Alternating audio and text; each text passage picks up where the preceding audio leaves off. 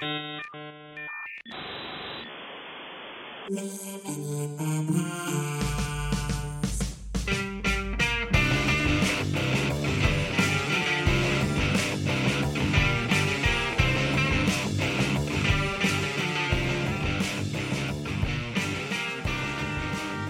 welcome to another Living in the Past, our final Living in the Past for our 1996 season. This is our year in review episode. With me, as always, is Ben. And his tummy grumbles. We have both eaten heartily before this, so this should be awesome. Gaseous and awesome. This is our year in review episode. This is one where you can basically just listen to this one and not listen to anything else that we've done for the season. But then you'll be missing out a whole bunch. I feel like it's a good place to start and then decide what months you want. Yeah, or if you want to listen to the rest of the year. Yeah. And we're going to do top 5 or top 10s. Sorry, at the end of the because it's just too much good stuff. Is that why? Sure. So we won't go. We usually have like a living in the now, but we're not going to do that now today. We're just going to go straight into it because we got a lot to get through. But we're going to go through like a quick sort of run through of our season through the last 12 months of 1996. We start off in January, as is the usual. It was the International Year for the Eradication of Poverty. So remember that? Yeah, you're welcome. We did it, folks. There was the Vahina UFO incident. I got the pronunciation right this time. Nice. And we also had the Winnipeg Jets. So I'm gonna do some sports stuff. No, you can. Can we just mention that I put together this sheet today? You did. Look, someone has done their homework. Every fact sheet is a Paul fact sheet. Like Paul makes up these little fact sheets, little BTS, for every single month, and he sends them out to me with like pretty much everything that's going to happen that month, and I just add stuff in if I want, like the Conan stuff, some sports things here and there. I tell him where to get the movies, even though I know he's going to legally download. No, it's illegal. Shut up. So I was very kind, and I'd been prepping this throughout the season. Like I'll put them in a different document, like our picks for the month, so we know what they were. And I thought it would be very kind of me to. You did take a slight load off. Your back this time. You did. There's no loads on my back. And I slid in a little bit of sports here and there. I also randomly just put in some of the links in case you want to open them up. I saw that. I saw that and I just missed that. So for that month of January, your pick was "Don't Be a Menace in South Central While Drinking Juice in the Hood." Yeah. Your album was Zupano, and your song was "I Don't Want to Hurt You" by Frank Black. That was a weak month though, really. Gotta admit. Oh yeah, my movie was An Eye for an Eye. That old chestnut. Sandra Bullock? No. Sally Field. Kiefer Sutherland. The original Sandra Bullock. Kiefer Sutherland being a vicious rapist. Yeah, gross. In the movie. NoFX Heavy Petting Zoo was my album, and I got Horses by Tony. First Tony. Tori Amos. Was Tony it? Or Tori. Need my glasses. And also we would be. Look, I saw a clip today because apparently this one of my Instagram accounts was talking about good Thanksgiving movies, and Son-in-Law came up because that's got a Thanksgiving scene. Oh yeah, it does. But it also reminded me, and now you have as well, that Biodome, I would say the go-to movie that if you talk about Pauly Shore. I think for certain crowds, I personally grew up pretty much knowing nothing about Biodome. I don't even know what it's called. I was a Son-in-Law kid. Or Encino Man, for me. Yeah, Encino Man. California Man, wherever you're from. The last time we'll mention Biodome now as well, by the way. Yeah, no, we're done. February, we had the Jarvis Cocker mooning Michael Jackson on stage incident. That was fun. Very grainy video if you want to see it. Yep. We've got... It was curling season. It was curling season, and we had the Don't you dare forget to mention it was curling season. Canadian Junior Curling Championships and the Scott Tournament of Hearts. We talked about that quite a lot. You can watch them. You could probably actually watch the 1996 Scott Tournament of Hearts on YouTube because there is a vast backlog of curling. I don't know how much you'll see, but you can watch it. And curling's the only sport that the hairstyles didn't really progress. It's pretty much the same ones. Yeah. The rules are made up and the points don't matter. Yeah, and like the old curlers just become curling commentators, and it's just amazing. That's how it should be. Black Sheep and Rumble in the Bronx were a couple of movies that came out. I remember us both having high hopes for Black Sheep and then being a bit dashed because we both like Tommy Boycott a lot. Yeah, your hopes were much higher. I was a bit more realistic that I didn't like it at the time, but I was hopeful that, you know, my current future self would find more love for it because it's Chris Farley. But then I also had Broken Arrow to harp on about, which I did ad nauseam. I can't believe you picked that. Hush! Oh, God. Hush. Oh. And we also got the first instant of that scream that the Iron Man the one that you, from any solo ad post 1996. Rumble in the Bronx was also there, but Happy Gilmore was your movie for the month. Damn right. We both picked The Score by the Fugees as album, and and you picked Follow You Down by Gin Blossoms, and I picked a punk rock song by Bad Religion. So we'll see if those ones end up in our top 10s. March, John Howard won the Australian federal election, and Bob Hoskins left Genesis. The two biggest news stories for March. Basically the same thing. Yeah.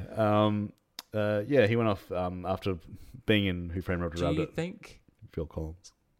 Is it possible that, I mean, they're both balding white men. Did Phil Collins leave Genesis and become the Australian Prime Minister? Maybe. Is that what happened? Yeah. Oh, so he'd finish every one of his speeches with a do-do. 1996 Cricket World Cup is on there for some reason. It was probably a big event. Michael Bevan probably did some cool stuff. I'm sure it was fun. We had Fargo, and executive decision was, I remember I harped on about that quite a lot. You did. A bit too long, but it was good. Celine Dion, Falling Into You, Because You Love Me. She had a big year. She was in the charts quite a lot. Probably a breakout. She was around for a long time, but this was... Yeah, this was definitely breakout, yeah. Both of us picked Birdcage, and then you picked a Verve Pipe, and I picked Superdrag, and then you picked The Ghetto Boys with Still, which is a good song. It is a good song. I can't remember it now, but... And I got good. Straw Hat and Old Dirty Hank by Bare Naked Ladies, because that is amazing. Yeah. April, we had the Port Arthur Massacre that we didn't really focus about too much on. But if you wanted to, like back on the episode, we said like there's a few more podcasts. Case File Project is the best one to listen to about that. It would be rude to go through a year in review and not mention one of the worst things in Australian history. Yeah. Modern Australian history, sorry. And I've got basketball You have scores. to make note, it's not scores, that this was a record season. The Bulls went 72-10. Okay, Bulls went 72-10. Magic went 60-22. It's a big deal. Sonics... they did well. It was 64-18. That's still a pretty good season. And the Spurs did 59-23. Just to point out how good the Bulls were. Okay. That's all. It's good for you. I thought the Bulls played the Magic and the Bulls scored 72 and the Magic scored. It's not far off the Magic's lowest ever score. James and the Giant Peach, which my boys were watching this afternoon. Really? Yes. They were. It's such a terrible film, though. And then we also had Celtic Pride. Banger. Rage Against the Machine released Evil Empire with the songs Bulls on Parade on there. Neither of us picked as our album, though. But we both picked Primal Fear as our movie, and then you picked Wesley Shoals, Ocean Colour Scene. Yes, you were quite tickled by that. Britpop bangers. I liked Golden Age by Cracker, and then you liked Dramamine by Modest Mouse, and I liked Bulls on Parade by Evil Empire. There was a big music month, I think. Not like huge, but there was some really good stuff. That one, and also I think February for movies. Like I was like going through as I was going through the this week, I was like, oh man, February's like an awesome month. Then like you get into like the next month, and like, oh, this is not a good month. Yeah. So May, Ken Griffey Jr. hit his 200th home run. Big news. And he's got gigantism. I don't think he did at the time. The Sonics knocked out the Kings. Yep. Sorry, Josh. So that's good because it leads them all up to like that. Oh no, sorry. We'll get to that. Barbed Wire should have been your favorite because you love that movie a lot. I kind of did. In a strange, not erotic way. And then I upset your partner by not liking The Craft. Well, She saw it with young eyes. Yeah. And then Ash came out with 1977, which had some really, really good songs in it, but was beaten out because A Design for Life by Manic Street Preachers was released, and then also Down the Upside by Soundgarden. We were twinsies. We were. Yeah. And then you picked Trainspotting, Yeah, and I picked Mission Impossible. Because you're a fool. Well. It hurts. June, did the Sonics win? They gave the Unbeatable a good run for their money. And if you look at Michael Jordan's record, he has not lost an NBA Finals. So, you know, okay. What do you want? So they lost. So Striptease came out as well, which you watched. And I did watch. Yeah, you didn't like. Wasn't and we very both sexy. hated the Nutty Professor. Yeah, rightly so. Striptease was better than the Nutty Professor, Well, in a way. smacking their head is better than kicking the nuts. Yeah. Which head? And then you picked Eraser and I picked Cable Guy, but I was very, very tickled by Eraser because I'd never seen it before. I was very questionable about picking that as my film. Yeah, I know. That's great. It was the best of a bad bunch. And Odelay by Beck was our album, and you picked Unbreak My Heart. Because, did you listen to it? I'm aware of Unbreak My Heart by our Tony Braxton, but Nada Surf's Popular was very close, and it's a very good song, but come on. in July, Madras in India changed their name to Chennai to basically give a middle finger to the English occupation of that and colonization, which is always good. Northern Territory legalized voluntary euthanasia. We had the Dolly the Sheep thing. It was a big month. Yeah, Hotmail began. We went through our Hotmail addresses of past. Everyone emailed each other about Charles and Di divorcing. Yep. And the Alice in Chains performed their last show with Lane Staley. The Olympics started, and then we also watched Kingpin. Yeah, it was a lot. It was a good time to be alive. This is what the 90s had been. Like, July was, if it wasn't a peak month, then it was just a dead year. Yeah. We didn't have a cow, only a bull. Yeah. You picked Phenomenon, which obviously. we both cried. I picked Independence Day because, it's Independence Day. Yeah, it's a bit long. You picked Alice in Chains Unplugged as your album. I said Box of Hair by Cub, which I really liked. And you picked Robot Factory by Jimmy Eat World. Yeah. And I picked Shadowboxer by Fiona Apple off the album Tidal. So in August, we had the first Game of Thrones novel was released, boring people for eternity. Last Ramones show ever. It's news for some people. Look, I mean that last show is a very star-studded event with Mr. Vedder doing their last song ever, joining them for the last song ever. Star-studded event with the guy that we like. Chris Cornell was there. Oh Rance yeah, we was like there. him. Other people were there. Fuck off. Yeah. Lemmy was it? Lemmy. Both Bonos might have been there.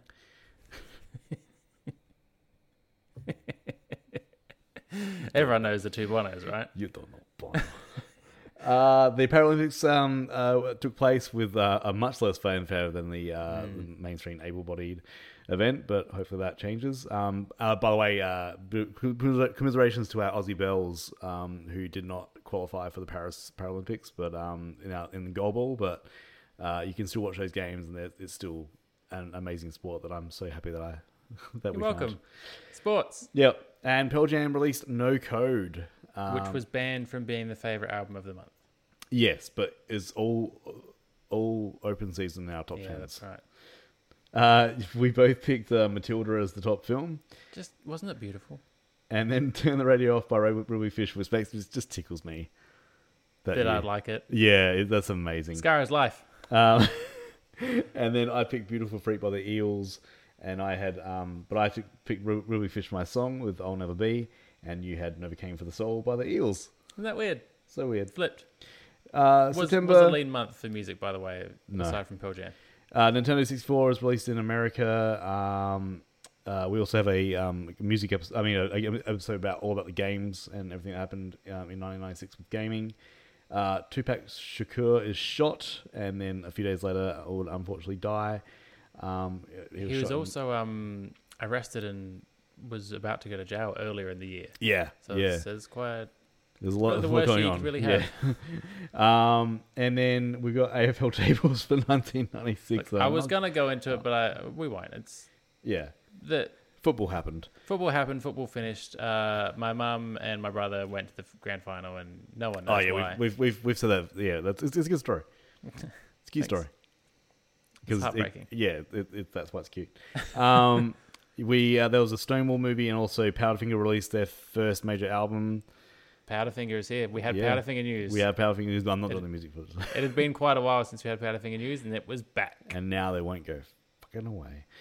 I'm okay with it. It was a good album. Picked Bulletproof. I picked Fly Away Home. Shut up. Pinkerton by Weezer was our album, and also you had If It Makes You Happy by Sheryl Crow, and I had Frank Sinatra by Cake as mine. Still never going to get around Cake, I'm sorry. Well, I don't. How's the diversity, though? I mean, I know we can only choose what is in front of us, but look at us go. Yeah. Weezer and Cake. How about that? We have lots of diverse white men. It was the 90s. October, Fox News is launched. Hey. We also had Bound, which was not as sexy. No, it really wasn't. No. It was a real missed opportunity. And then Mighty Ducks 3, D3. Still holds up. I mean, it's not the best of the three, obviously, but it's Charlie worth mentioning. Charlie is a whinge. Yeah, he's a real little Skywalker, isn't he? Yeah. Talk about Skywalker. Yeah, he's a Skywalker. 1997, baby. Uncle Owen. Nirvana released Muddy Banks from the Whisker, which I really liked. One of my favorite live albums Wasn't of all time. your album of the month, though? It wasn't. No, it was not. No, my album of the month was Counting Crows, Recovering the Satellites. And yours was Mazzy Star, Among the Swans. I thought we'd both pick That Thing You Do. But I picked The Long Kiss Goodnight, and you picked That Thing You Do. Well, I didn't watch The Long Kiss Goodnight, so things could have been different. But That Thing You Do was just so good. You picked Number One Crushed by Garbage from the Romeo and Juliet soundtrack, but then you also, I think, Push by Matchbox 20 was quite up there. It was flip of a coin, really. It was a very slim month. Even my album, I was like... If I Can Talk, I'll tell you, By the Lemonheads was my pick. Yeah, you are a lemon header. I'm a Evan boy. Yeah. Just so you know, just interrupt me. We're so close to the end. Yeah. When I did my drug trial recently, yeah, and I was sat in there having my dinner, and I turned around, and I was like, "What the fuck are they watching?" And they were watching this horrible Netflix show, and I messaged Laura, like, they're watching that fucking Evan Dando thing on Netflix about the killer guy, and I forgot all their names, and she just wrote back, Dando? Peters. They're watching the Evan Peters show about that guy that killed people. And she went, Dahmer? Like, yeah. Because I'd had a drug that not yet been fully tested on humans, and I forgot names. And you're like, the Lemonheads lead singer is a murderer. In my defense, they look kind of similar. What? Evan Peters and Evan Dando. Oh, okay. Yeah, I think so. We had the European Curling Championships and the Pacific Curling Championships in November, so there was just like this. There was a lot of curling. It's a great way to start the year and end the year. Bit of curls. Romeo and Juliet, which we were both met on, further enraging your partner. Romeo plus Juliet. Get it right. Space Jam. Which is also disappointing. And then Eminem brought out his first album. Single. EP. Something. No, it was an album, but it just was very hard to find. He's here. Eminem has arrived, everyone. Brassed Off was your favorite movie. Mine was Set It Off. Your favorite album was Spice Girls, Spice, and mine was Belle and Sebastian.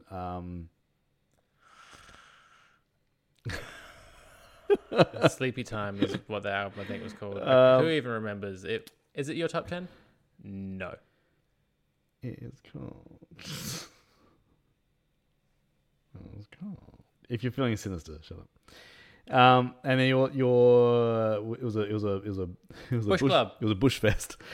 Bush Club.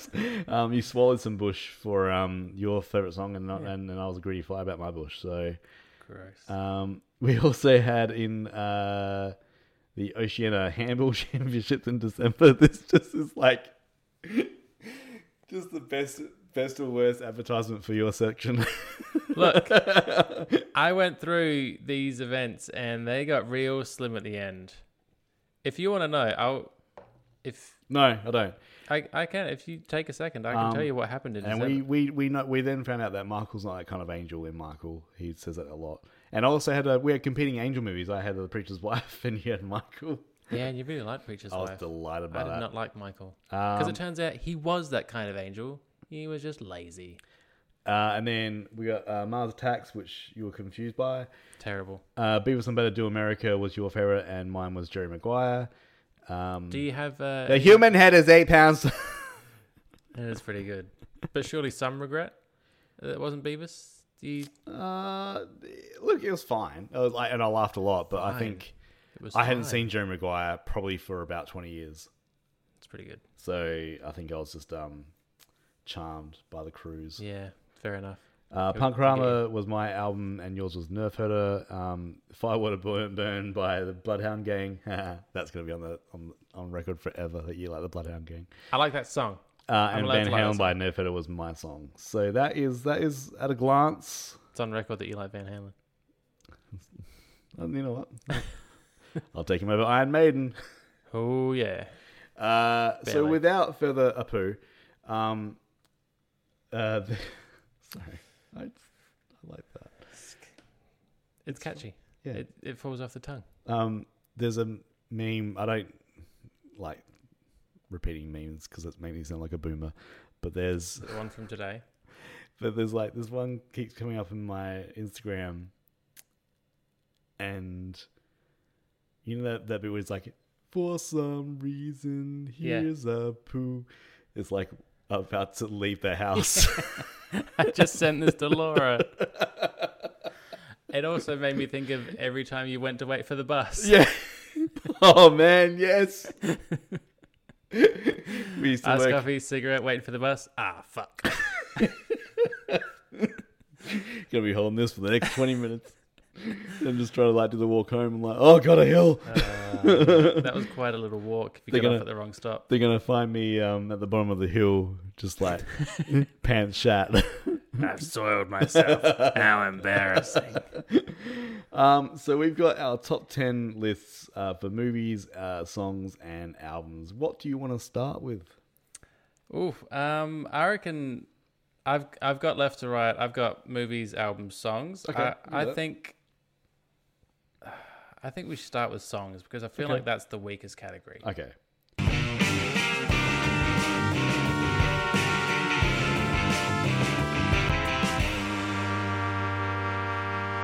All right, so you can start off. It's weird that you can't see my list now because Yeah. it's the same thing that I sent you, but I just deleted this bit. Ooh. Can you can start off with if you like. I can start us off with Pepper. That was on my list but didn't make the grade. So Pepper by the Butthole Surfers. It was between that and Popular. I don't want to spoil it, but Popular did not make my list. You're a fool.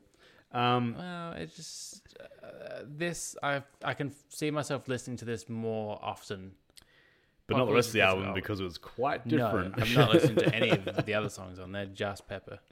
And then we've got for me, I picked Electrolyte by R.E.M. Because I love that song, and that album New Adventures in Hi-Fi is quite good as well. But we didn't even mention that they had an album out this year. Whoops. This was missed that one. Another one. Like if I ever make like a list of like songs for like a playlist, I'll always have Electrolyte by R.E.M. in there. This isn't the Kenneth album, is it? Frequency? No, that's Monster. Yeah. Yeah. Was there anything good on this one? Yeah, Electrolyte. Okay, just that. New Test Leper. Okay, so nothing. Okay. Cool. My number 9 is For My Soul. What? Never Came. Yeah. Nice. I'm starting off with all the little out of the blue one-hit wonders. Those like primo 90s songs that just hit you and like, I don't know the rest of the band, it'd but be interesting because I think song. we were talking about those not like, like not that they're your favorite songs, but they're sort of like the ultimate 90s tunes. Like you'll find them on like an alternative playlist or a CD. I mean, not CD. It's like that's 100% 90s alternative. Pepper, Novocaine, Popular, Macy's Playground, Marcy's Playground, Marcy's, like, Sex and Candy, whatever. Show some respect for I will not. Absolutely will not. Wait until we get there, because that album is quite good, my friend. I'm not sure I'm going to like that song anymore, though. It's great. It's going to be my new Popular. You smell it. Your number 9. Here in Your Bedroom by Goldfinger, which was like a nice little ska tune. One that I shamelessly ripped off in my first band. I'm sure no one knew. It's fine. But yeah, I think it was just like back in the day, it was it's hard to get your hands on. Like it's like those things now where it's like I can just grab any song I want because I've got Apple.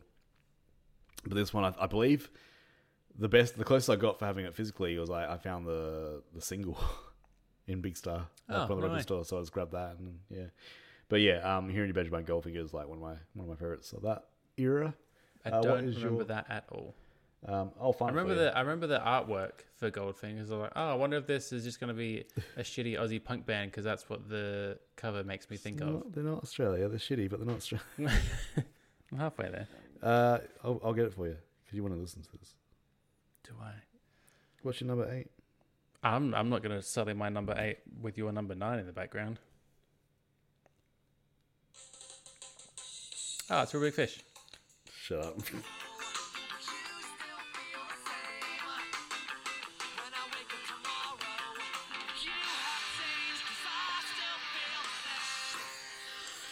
You know what? Just redo ska punk and just do that again every year. I thought for a second you were going to take back that was your song. No. We heard it back and went, actually, no. My number 8 is something much better. This is the beginning of Good Jimmy. Jimmy, well, yeah. I have to admit, this album was really good. It's clearly not their greatest work. It's the start, but you can hear what they became in this stuff. And Robot Factory is a really, really good song. It really stands out on that album. But it doesn't stand out so much that the rest of the songs are shit. Just stands out enough for you to go, oh, yeah. That's why it's number 8, huh? Well, there's some good stuff to come. We'll see. My number 8 is part shitty self-promotion for our podcast, but we based our theme song on this California Love by Tupac. Oh. I thought it was going to be the other one. No. I love the song. Good choice. I've always loved it. When the film clip would come out, like I think it's next year, it was like based on the Mad Max thing. Like it's really, really good. So California Love by Tupac is definitely had to be in my top 10. What was your number 7? I'm going the other way. Okay. Unbreak My Heart. Jesus, it made it in there. I've cried so many tears. I don't remember the rest of it. But did you actually cry to this song? I don't remember. Isn't that the line? No. I don't know. I probably should know. It's my number 7. It's just such a good song. Every time it comes on, I'm like, fuck yeah, this is good. Fuck yeah. I don't have an emotional attachment to it. No, you shouldn't either. I mean, I could. I was almost 11 years old here. My heart could have been broken by something. The Sonics lost in the finals. The sheer amount of snacks you ate. It wasn't broken, it's just clogged. Clogged my heart. Who's that guy that used to do Sports Tonight on Channel 10 telling me that the Bulls beat the Sonics? And a chubby little 10-year-old went... ate his feelings with 6 pieces of Cadbury's Dairy Milk. That was a divide in our house. We all got 6 little squares each. It was tough. Mother, this is Top Deck. I don't like this. It's true. Top Deck is garbage chocolate. It is. You know what? There's a new one though that took because we recently realized that we got a box of favorites chocolates that we were supposed to give to someone, but then like we didn't give it to them for some reason, and now it's like too far past the thing we were giving it to them for, so we just opened them and ate them. That seems fair. And the only things that are left is those garbage caramel chocolates. Yeah, but look, it's chocolate. If you can eat It's it, just not. eat it. It's white chocolate and caramel, which is not technically chocolate. You know that Audi stuff that I had? Have you tried it once? They're all like individually wrapped. No. Someone brought it into work once, and they're like, "It's lime and ginger. I don't really like it. Do you want to try it? It's vegan." And I went, "Yeah, I guess I'll try it." Forgetting that I was not supposed to be eating chocolate this week because of the drug trial told me not to. What drug did you take? Oh, they just don't want you to have certain products. Okay. And I did not like it at all. And I still ate the whole thing. Oh, I didn't take some blood tests. It's like, do you have some lime and ginger chocolate? We told you not to have that. I had to test it. Specifically. I had to know if it was good. It's garbage. I know it's garbage, but I had to finish it because it was there in front of me. Just in caramel. That's what I do. So We're only at number 7 and we're already distracted. yeah, Big Dipper by Cracker. Love this song. What a terrible name. What, the Nutcracker? No, just I love it when you call me a Big Dipper. That's what I think of. Yeah, I love the song. I love the guitar solo intro, and just it's just a really, really nice. It's the song that made me fall in love with Cracker and David Lowery, the lead singer, and yeah, so it is my number 7 song for 1996. I'm just doing a quick little edit here because Jeez. I'm not happy with that number 6. You need to move. My real number 6 is A Swallowed Bush.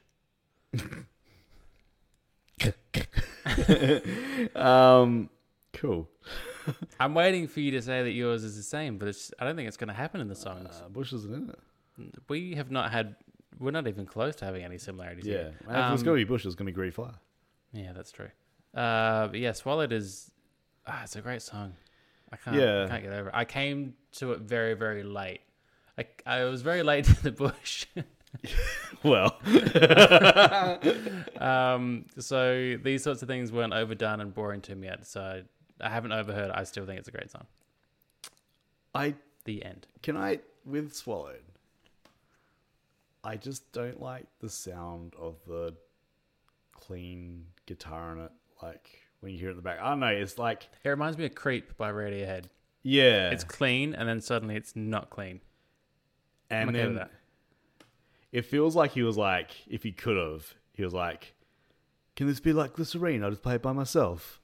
And then the rest of the band's like going, "No, What will we do? you're not having 2 of them." Yeah, mine is not. There's no Bush here at all. Yeah. What was it, number 6? We're number 6. Pretty Noose by Soundgarden. Ooh. Now, hang on. In the past, we've had rules self-imposed where we won't cross over albums and songs. I still follow that rule. No, you don't. Don't like the album that much. I like about 3 or 4 songs off of it. Let's move on very Okay, what's your number 5? My number 5 is really troubled because I kind of want it higher, but I don't know if that's just a Ted Lasso influence on me and the fact that I've reached to become obsessed with Follow You Down by the Gin Blossoms. Nice. Not their best song. It's not their best song, but maybe it is. It's my favorite song. It's just so good. And again, because I came to them so late, and now I have these other facets that make me enjoy it. It's very hard not to play, like, because I worked out a couple of their songs and like they sound really good on guitar. Like they're nothing against the players, but like Jim Blossom's songs and like songs of that genre are very easy to play on guitar, and it makes you sound really good. Yeah, you can like imitate it quite easily. Yeah. Yeah. I've said it before, like if I was starting a band, it would just be like, it would be Jim Blossom. Yeah. I always used to say to you that my dream band would just be Gomez-esque. Yeah. A bit of diversity, but it's simple and it's good. Yeah. I like Gin Blossoms, but there's no diversity whatsoever. What's rock?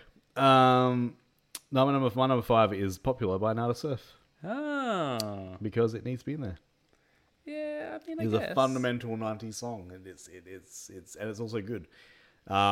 Did it make that podcast of songs that made the 90s? Define the 90s? Probably didn't. Maybe but it hasn't yet. I was, you know, you do have to be in the mood for it more now. Like, cause there's that, but no, I don't know. I like the little sort of spoken word bits in it. Does not transfer over very well live. Yeah, I could see that. If you check it out on YouTube. But like parts of it, Oh, parts of it are alright. like when it kicks in, it's like Blink-182. Like they're okay band, but like they're garbage. Enjoy the show, folks. That's not far away now. It will be garbage. They play the same set list every night. I've seen Garbage. Oh, so far. Her dress came undone on the stage, and she had to lay down and try and do it up. I like stories. If it makes you happy, who's not having Sheryl Crow in their top 10? Me? Number 4. It makes me happy. I did, do you ever do that thing with your partner where she unknowingly says a song title, and then you finish off the song title, and it's just like, what are you talking about? And I'm like, that's a Sheryl Crow song, and then she gets angry. I can't say that I have, but most of the things that come out of my mouth in the last 3 months is just, I think you should leave references. Oh, okay. No, I think she's like, she was always like, if it makes her happy, and I was like, it can't be that bad. Actually, and I giggled so much like I am now, and she's like, what are you laughing at? I'm like, it's a Sheryl Crow song. She's like, oh, Jesus Christ. That does remind me quite often, and she knows it happens, and she still commonly say, you do it to yourself. And I say, and that's what really hurts. And she doesn't even like Radiohead, and she knows that I love Radiohead, but she still sets me up every single time. You do. You do. That's what really hurts.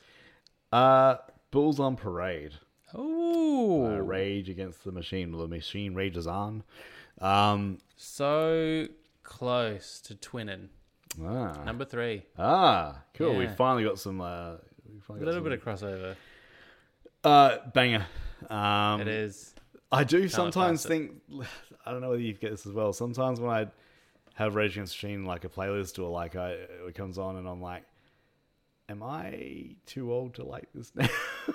No, I don't know if young people are liking this. Are they? Are they? I don't know. Are young like people angry? I don't know. Like it's just like, but like you feel like doing the same things you do when you were younger. But it's like I shouldn't be like jumping around the house. No, you definitely should be doing that. You could hurt yourself. Yeah, that's good. My issue with this song these days. So I've been testing out Spotify's AI DJ. Okay. It's just super creepy, but I kind of love it. Okay. And this came on once, and I felt like Michael Bolton in Office Space. Like I was driving around, my windows were down. It was hot. I don't like to use the aircon. And then like I came to traffic lights and I was like, I need to turn it down. I can't be sat here blasting Bulls on Parade at the appropriate level that it should be played. But Rather still, around the family. Yeah, Pocket full of shells. it just doesn't make any sense for me to be enjoying it that much. But how can you not? I'm just a human. Oh, it's good. Human being. Yeah, Yeah, I'm a human going. That was my number 3. It's been a while. Oh my god. The human going. References. A Design for Life by Street Preachers. Ooh. Number 3. They're back. It's been 3 long years. Look, this song doesn't get tiresome for me at all. Like I've listened to it quite a lot since we've covered it, and even before that a little bit too. But like, it's just the build up to the chorus is just, and they sound so passionate, and it's just it's such a good song, and this one does translate over well for live. I don't think I've ever seen them live. I've just seen clips. So, yeah. But yeah, that's my number 3. Nice choice. Number 2. My number 2 is a Little Mousy Dramamine. And I'm sticking to my rule of the album here because I'm not a big fan of this album. Okay. I do love me some Modest Mouse, but and this song doesn't stand out ferociously from the rest. It's not like this is a great song and the rest is garbage, but there's a different feeling with this song to the rest. Did they play it live when you saw them? I think they did, yeah. Oh, okay. Yeah, it was good. I think you would have known, but for sure. But yeah. It was quite a while ago. This year, wasn't it? Yeah, but wasn't it like May or something? June? I don't know. Do you know how many shows we go to these days? Any shows I go to? None. I do. You just watched them on YouTube.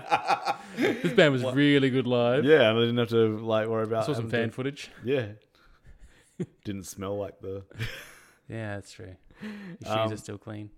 Straw Hat and Old Dirty Hank by the Bare Naked Ladies is my number 2 because it is is. amazing. I'll have to go fast for you though. Oh no! No, you're fine. Yeah. Shouldn't take long. It's in several of my playlists. Actually, I do want to hear it because I can't remember how this goes, and you must have done it on the episode as well. I'm guessing. Yeah.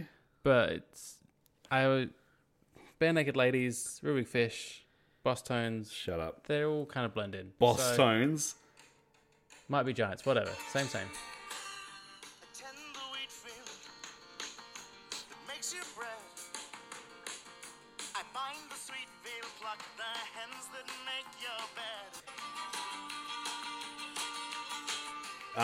It's a really good song. It's on a, if you're into music, it's a capo on the 3rd fret.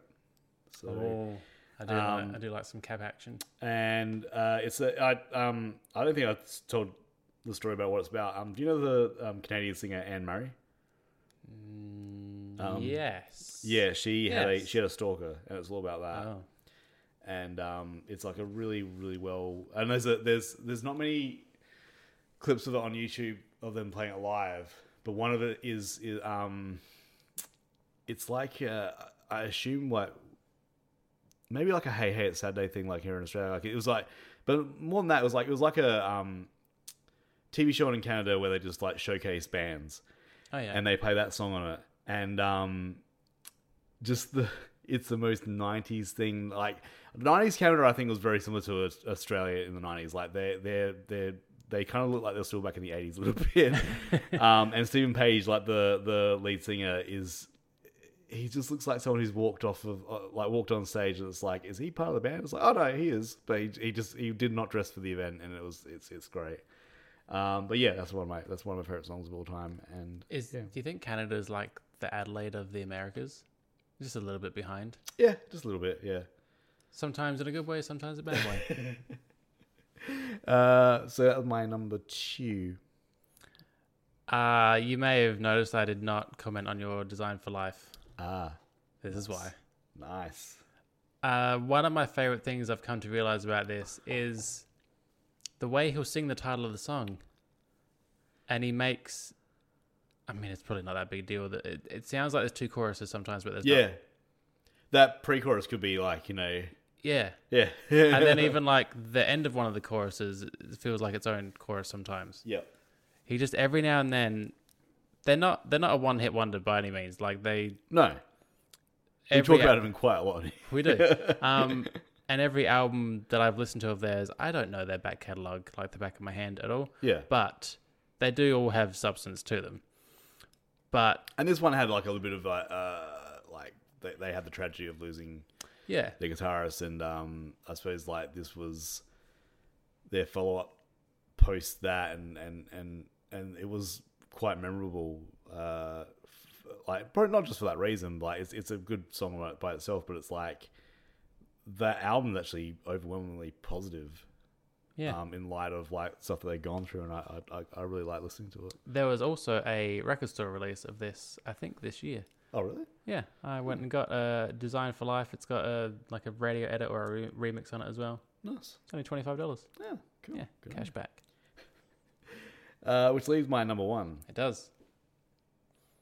And it kind of plays into that whole I don't share the songs and the albums things, and I didn't pick anything off this I didn't pick the whole album because like the whole album's not my favorite one of hers. Oh. But Shadowboxer by Fiona Apple had to be in there, and I was like, yeah, like I said, like if it was the next album, like it very easily would have been the entire album, but this one I like it, but there's like this one's just a stand-up track, and if you listen to the episode where this one was featured, I can't remember what it is now. There's like a bit of a story that goes along with that too. So yeah, Shadowboxer by Fiona Apple is my number 1 song for 1996. Wow, we had We had two. We had two crossovers. Yep. Wow. That's pretty good because last year I'm pretty sure there was like a lot more. Yeah. And I thought this year was going to be like quite similar. So we'll see how it goes for albums. Which we're going to get into right now. Yeah.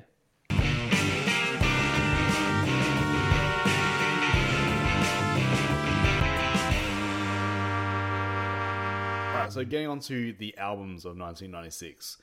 I'll go first this time. Please do. MTV Unplugged by Alice in Chains. At we're starting 10. at 10? Yeah. We're starting at the bottom. You're starting at 10, yeah. So 10 is not the highest and best number. Well, I was battling with doing a live album. Like it was Muddy Banks of the Wishkeel was right there with it as well. Punkorama, like Various was up there too. But yeah, this is really really powerful to listen to. Not that powerful, apparently. Hey, it's on there. Should we have gone through some of the songs that could have made it, or nah? Fuck it. I mean, I feel like any song on Unplugged could have made it. Yeah, no, I just yeah, this one's definitely Rooster, Down in a Hole, Nutshell. Nutshell was on my song list, but then I was like, nah, I'll put the whole album on there. So, but yeah, MTV Unplugged by Alice in Chains, the last recorded, I think, show that with Lane Staley. So, is this how you feel when I say that I like things that you don't feel I should like? I think we both do it to each other, and you do it to yourself. I do. All right, what's your number 10? I feel like I shouldn't have gone so hard on you just Celine Dion. Are you fucking kidding me? Falling Into You has some very good songs on it. There's not a lot of great albums this year. I had slim pickings. This was good because like after you're about to give me 10 trash titles, and I'm gonna say like you had a bunch of stuff you could have picked. No, it's pretty solid. Okay. I'm very happy with my choices, and I felt Celine Dion had some really good songs. She's got a very good voice. She's been through a lot. I'm gonna throw a baguette and give her my number 10. They don't throw bones in French. Number 9 is Jason Poutine. Box of Hair by Cub. I really liked discovering this band. Nico Case's first band. Did you discover them before or after they played here? No. This is the first time I'd ever heard of them, and then I started listening to their back catalogue. And did they play here recently? I'm thinking of Pup. You're thinking of Pup. Close. I like Pup too. Yeah.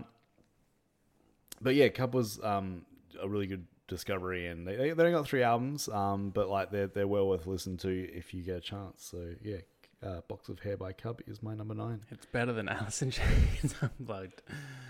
Wow. You know it's not better than Alice in Chains Unplugged? What's that? Turn the radio off. I can't believe you're still doing that. I kind of thought that you were doing it just to please me. No, in the episode. Real Big Fish? Yeah. No, I love this album. Okay. I think in the episode I mentioned that I had this in high school, and I always felt like it was the greatest hits because they were all so easy and catchy, and I knew the words to so many of them that I felt like I knew them. Yeah, when I first I feel like I knew them. That's a great. few years ago, like I just chucked them on because I had one of the songs in my head, and I put a playlist on. I'm like, I know the lyrics to all these songs. Yep. Yeah. My number 8 is The Grey Race by Bad Religion, which had to have some sort of representation because I like a lot of punk in a lot of this, and it was a fairly decent year for punk, but like not a huge one. But this one is one of my favorites. I remember hearing this through the wall that separated me and my brother's room from his room quite a lot. And yeah, it's just one of their best that they've ever released. So it had to be on my top 10. So this is very intriguing because there's some. The list is just baffling to me. I don't know you anymore. Meanwhile, Spice. Oh my god!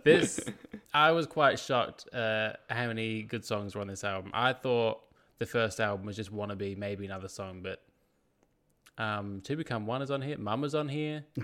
This is a really good album. This is not just some pop group that got thrown together and had a radio hit.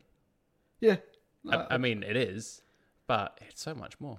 Good on you. Thank you. Can't wait till Spice World comes out and watch that. Oh, yeah. Mine is the Eels' Beautiful Freak, because I was going Rags to Rags was on my song list, but there's just too many more songs on this album that I love, and I listened to it a bit since we covered it, and it's stayed on. My kids really like it, and I think because one of the songs is in Shrek. But yeah, Shrek seems to get kids. I don't get. There's Shrek. an overrepresentation of Shrek. Oh yeah. I don't know what's going on, but I don't like know. it's trying to take over from B Movie, and I don't like it. So yeah, my number 7 is Beautiful Freak by the Eels. My 7 is The Score by the Fugees, because it's look, I liked it, Yeah, but there wasn't. I'm not going to listen to it from start to finish and go, man, that entire thing was great. But there's enough on there that I like, and I need to have some acknowledgement that it is really good. I'm not saying it's a bad album, but I know. I mean, it's better than Spice. Got better hits than Spice. I'll give it that. But I also didn't give it enough at the time, I don't think. Yeah, no, it's. I mean, I didn't realize that "Killing Me Softly" was on number 1 for so long in Australia. Like, it was one of the mainstays before the Evil Macarena took over. So, my number 6 is Pinkerton by Weezer. Ooh. So, look, big Weezer fans, love this album. Sometimes even more than the first one. I love how it's like a bit rough around the edges. It's very loud.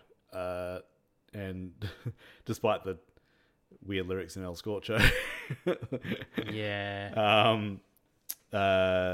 Yeah, I really dig it. So, yeah, Pinkerton had to be on there. Tighter Sex, Good Life, just heaps to choose from this album. And yeah, I think, as I said, like the tone of it is like a lot less polished than the Blue Album, and I like that. So yeah. I was listening to something recently, and they talked about that, how the difference between their first album and Pinkerton, of like doing what you want versus it was the Conan Nirvana episode. Okay, yeah. They're talking about like the first album and what you want to do, what you think you do, what the record company wants to do, and the second album and like the influence from both again. And this is definitely there in utero. Yeah. Like, yeah. Yeah, that's what they'd called it, yeah. Which I'd find hard to see because they're such different bands, but I get the idea behind it. Yeah, like there's like some of it sounds out of time. Like it's very sloppy in some places, but it's still a really decent album. So beyond decent, you could say. Beyond top 5 even. What is your number 6? My number 6 is Mosley Shoals by Ocean Colour Scene. And you have to play it because no one else is gonna know it. It's just too innocently Beatlesy to not like. Yeah, but not on the nose like Jet. No, I mean this is a little bit.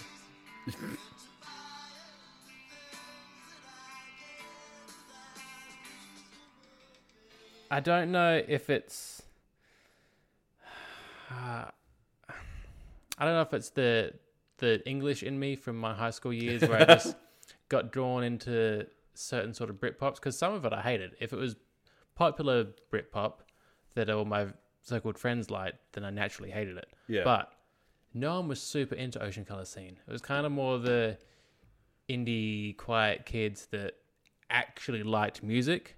Yeah. And not just what was on the radio. It's like, you can like Oasis, but I'm not like the... You like Oasis because every station is playing them. They're on TV all the time. But Ocean Colour Scene, they're opening for Oasis.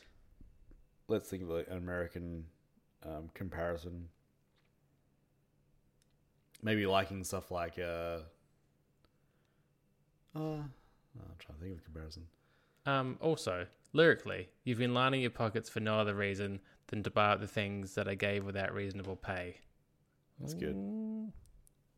It's good. Yeah, it is. I like it. Stuff. Yeah, good kids. Yeah. Almost as good as. You're number 5.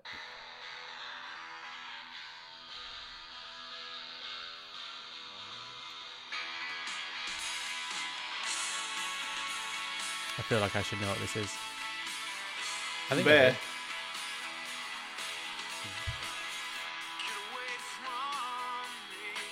So this is Have You Seen Me Lately by the Counting Crows off their album Recovering Starlights, which is number 5. This one I hadn't listened, like when I was in my big Counting Crows getting into them, I didn't listen to this album as much as my favorite is This Desert Life, which is coming up in 98, 99. But yeah, this one's got so many good songs on it, and it's a little bit rockier, a little bit sort of again, like for a second album, it's a bit more rough around the edges. A bit more Black Crows-ish. Let's not do that. But you also got some like really decent ballads on there, like Along December or like Mercury or Mills Angels. So, and one of our old guest Leroy messaged me after we covered it, and on I think it was in November or September or October. He said this is one of my favorite albums of all time. You know, it's kind of a touchstone for him too. So, yeah, really decent album. Give it a go if you've never heard it or might have forgotten about it in the Counting Crows averse. Maybe I should. Sure. No, like they come up so often, and I tease you so much about them that I should really give it a lot of go. Look, a lot of people just discount them because of Mr. Jones, and I get that. Okay. I don't think they should be discounted. It's a good song. Yeah, but like, look past the dreadlocks. I can try, but they're quite big. Hasn't got them anymore. Yeah, but Shaved them off. if you look back at, He shaved them off. He had fake ones for quite some time. Oh, that's sad. Oh man, yeah. I guess to cover up that massive bald spot from where he's ruined his head. Anyway, that is my number 5. What is your number 5? I'm weighing up between. No, you can't. Odelay. Okay. I was going to do a little flip, but no, I'm not. That would be silly. Odelay by Beck. Nice. Again, this is probably the last album on my list where start to finish, I'm probably skipping some. There's some really, really good songs. There's some that are okay, and then there's some that are like, I don't care for this at all. This could have been a long EP. But we all know about your Frog Stump. Oh, by the way, I acquired the book today by Frog Stump has a book? No, the about from Ben Gillies. And oh, yeah. You stole a book? No, I got it. Oh, I thought you said you acquired it. Yeah, well, I acquired it. Oh, that means steal, doesn't Through it? means. Yeah, Odelay. I think it's just Beck as an artist. He just seems so good at so many things. He is. That I don't appreciate like. him. I mean, a lot of people like subtle Beck, but I kind of like this one. One that he brought out a couple of years ago. I think it's called Colors. Colors is amazing. Yeah. Fucking great. Is that the one that won all the awards and everyone was mad that Beyonce didn't win the award? No, it's the other way around. No, he won some awards, but yeah. When I was working at Insanity and I wasn't supposed to be playing anything, but except the music they wanted was I played that quite a lot. Because it was one of the only CDs in that entire shop that like I could listen to. Surely there was so many best ofs. Now 48 and now 59 and that one with How Bizarre. Cake, Fashion Nugget is my number 4. Going the Distance, Frank Sinatra, Please, Please, Please. Look, I know that they're not everyone's cup of tea. I know that you're not your cup of tea. Like some people have a problem with the vocals, whatever. They're still very super talented, and this album's great. Brass, you can't knock some brass. Yeah, and look, a lot of people goes like, The Distance is great. Yeah, it's great, and like so was their I Will Survive cover is it slaps big time. But every song on this album, I've got no problem with, and it's fun to listen to. The bass is amazing on it, and yeah, I rediscovered them a few years ago, and I'm so glad I did because they've got a lot of good to give in their discography. I think I was probably quite harsh on them in the episode because I do get very quickly tired of his voice, but in small doses, they are very good. I do enjoy them. Like a good talk sing. Hold steady. I like the very occasional talk sing. Yeah. Popular by Now to Surf. Yeah. I like a one-off sounds pepper. One-off that sounds nothing like your other songs talk sing. Yeah. I also really like Pinkerton. Ooh, number 3. Yeah. Number 4 for me. Number 4, sorry. This is now the territory where this is kind of start to finish just absolute gold. Yeah. Everything about this, not everything, because why'd you have to say the Japanese girl? Half Japanese girls. Everything else about the album is just, I know they probably do have a lot of kudos that they deserve, but I think because I wasn't so aware of them so early on, part of me was like, do they get the credit that they should get? Because these guys are fucking excellent at what they did. Yeah, but then they've kind of sullied their reputation with their teal albums and their red albums and stuff. Like, I don't know. There's just because you've written a song doesn't mean you have to release it, is what I'm saying to Rivers. I know there was it Beverly Hills?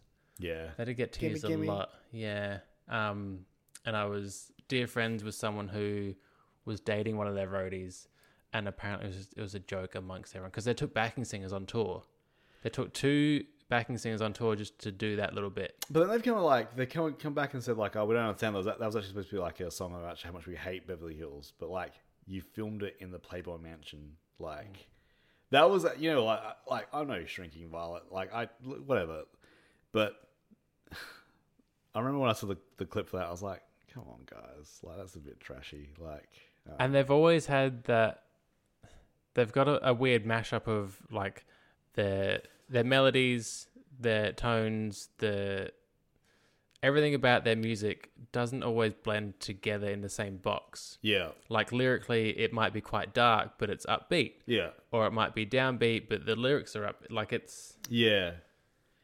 Yeah, I know. They can be quite strange.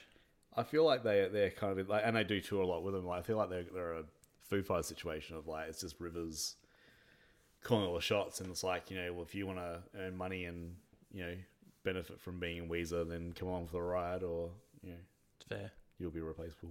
Speaking of, I just want to publicly announce again my frustration is that when they toured together, they called it the Fooza Tour and not the We Fighter Tour,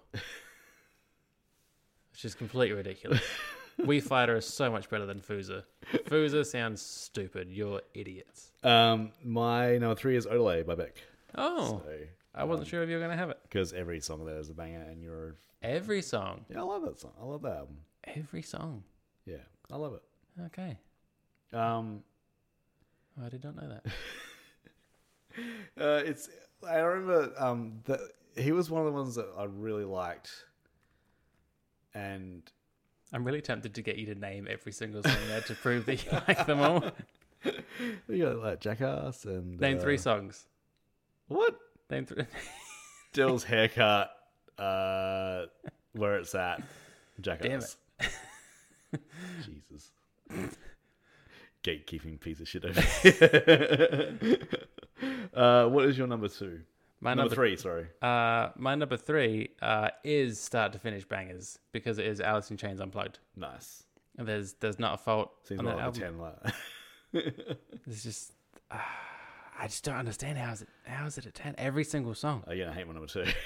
Every single song on here is like, when you skip a song because like, no, I never want to hear it. Like I skip songs on this because I want to get to the next one. Not because I don't want to hear the current one. I tend to skip the singles on most albums. It's like those are the ones like, oh yeah, you've already heard them all. Yeah. Except Dissident, because that song's boring as. Speaking of, my number 2. No, it's not. Is No Code by Pearl Jam. Why would it be that? Because it's number 2 by Pearl Jam. It's number 2. But second comes right after first. Look, we did an entire album special on this one. It's not my favorite album of theirs. There is some inconsistencies on it, but it's overall great. You're talking about your list. My list was perfect, and Hey Ho is not an incel song. You can go fuck yourself. I listened back to that episode recently, and I said to Laura, I felt so much shame afterwards, and because, like, even through all of this episode, and every time we break things down, you're so insightful and like articulate about the things you like, and then Paul Wright, you horrible man, just tore the song apart, and then you went, I just like it. I just like it. I think it's neat. I don't know. And how now it's at number 2. Well, the thing is, like, I don't know how Hell can. Not be at number 1. I was the worst. The line I regret the most is that I don't actually sort of really think about the lyrics when I'm listening to it. I was like, probably should. No, but those are sometimes the best songs where you don't need any more connection to it. It's just that good. Yeah, that was like that really threw me for a 6. Like of what he read into that. But that's the awesome thing about songs. You can read into it and be wrong about it in your own time. So. It is good. I think I've just had it a bit overdone, and it really offends me because it's too loud. I'm not ready for it. I wasn't ready for it being number 2. That's you know what, number 2 on the album. How is it number 2 on my list? What's your number 2? Down on the Upside, the second greatest album of the year. Again, I can't fault it. I do like that. It's always felt like a 2-part album to me. I feel like it's very, very long, and I think, oh, this is the last song. Oh no, wait, this is the last song. But I'm never upset by the fact that it keeps on going. Yeah. But it does feel like it's just kind of. I could see it being on vinyl and there being 2 separate sides to this. It does feel very split down the middle. It's called the good side and the bad side. No, it's called the upside and the downside. It's very weird. Like it's like that thing of I think for me, I got real sick of when I equate a lot of stuff to watching V, which is like our like music video television sort of thing.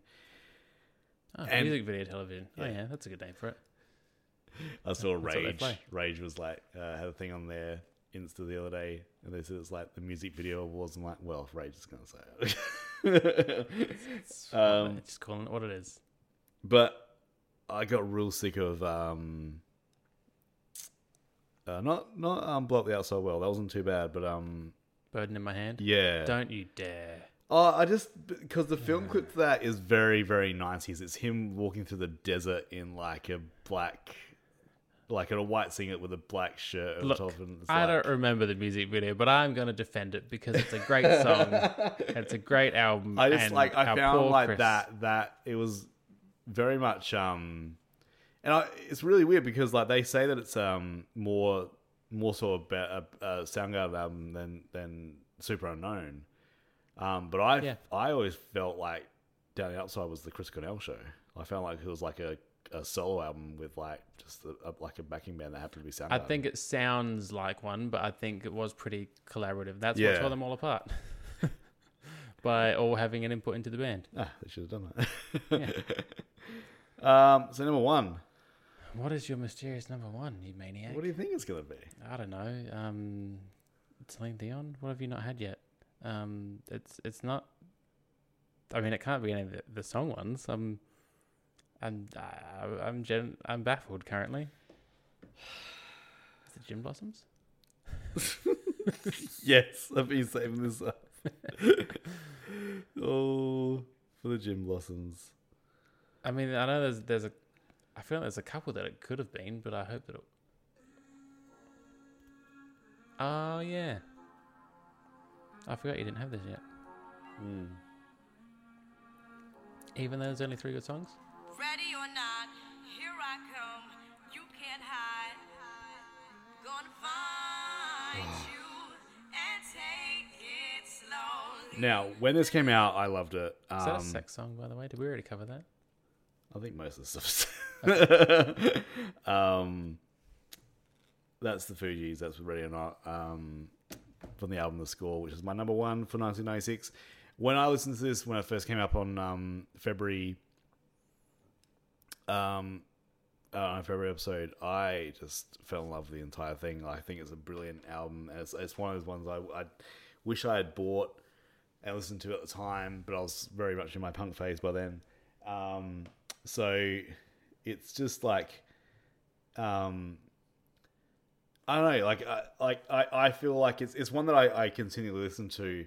I like little skits in between. You'll hear like a lot more of that on the Miseducation of Lauryn Hill that comes out in 1998. Love Lauryn Hill. It's just, I feel like you're a bit starved for hip hop this year as well. I was, yeah, and like it's getting more into that gangster stuff, which I'm not as into as what I was with like the So we had a Red stuff. Man this year, I think. Yeah. We had a Tribe Called Quest as well, and we had De La Soul. But this is just like, I think Lauryn Hill makes it. Like it's of course she does. amazing, and like the fact that like I can listen to this album and then Killing Me Softly was such a huge hit, and I don't skip it because I love it. I love that song. So yeah, number one is The Score by the Fugees. I probably need to say nothing about my number one because we did an entire episode on it, and it was clearly the greatest album of the year. And it's possibly going to be in the top 10 for albums of the decade. I don't care who you are. No Code by Pearl Jam will always be my number one of 1996. You're a disgrace. All right, we'll go on to our top 10 films to finish it all off.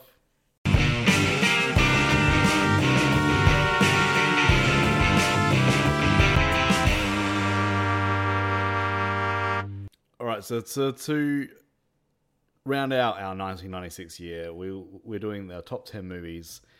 Now, it was right from the start we said that it wasn't going to be a bad year. It was just a very odd year. Like across the board, 1996 was very odd. Yeah, the genres were.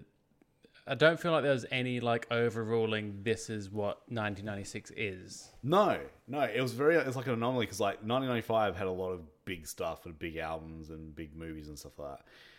96 had that as well, but like there was very few. Like if you look at our star ratings, I believe it was like mostly in like there'd be like a 4 or 3.5, but then it'd be going down to like 1s and 2s. Yeah, like, there's not any sort of middling 2.5, 3s there.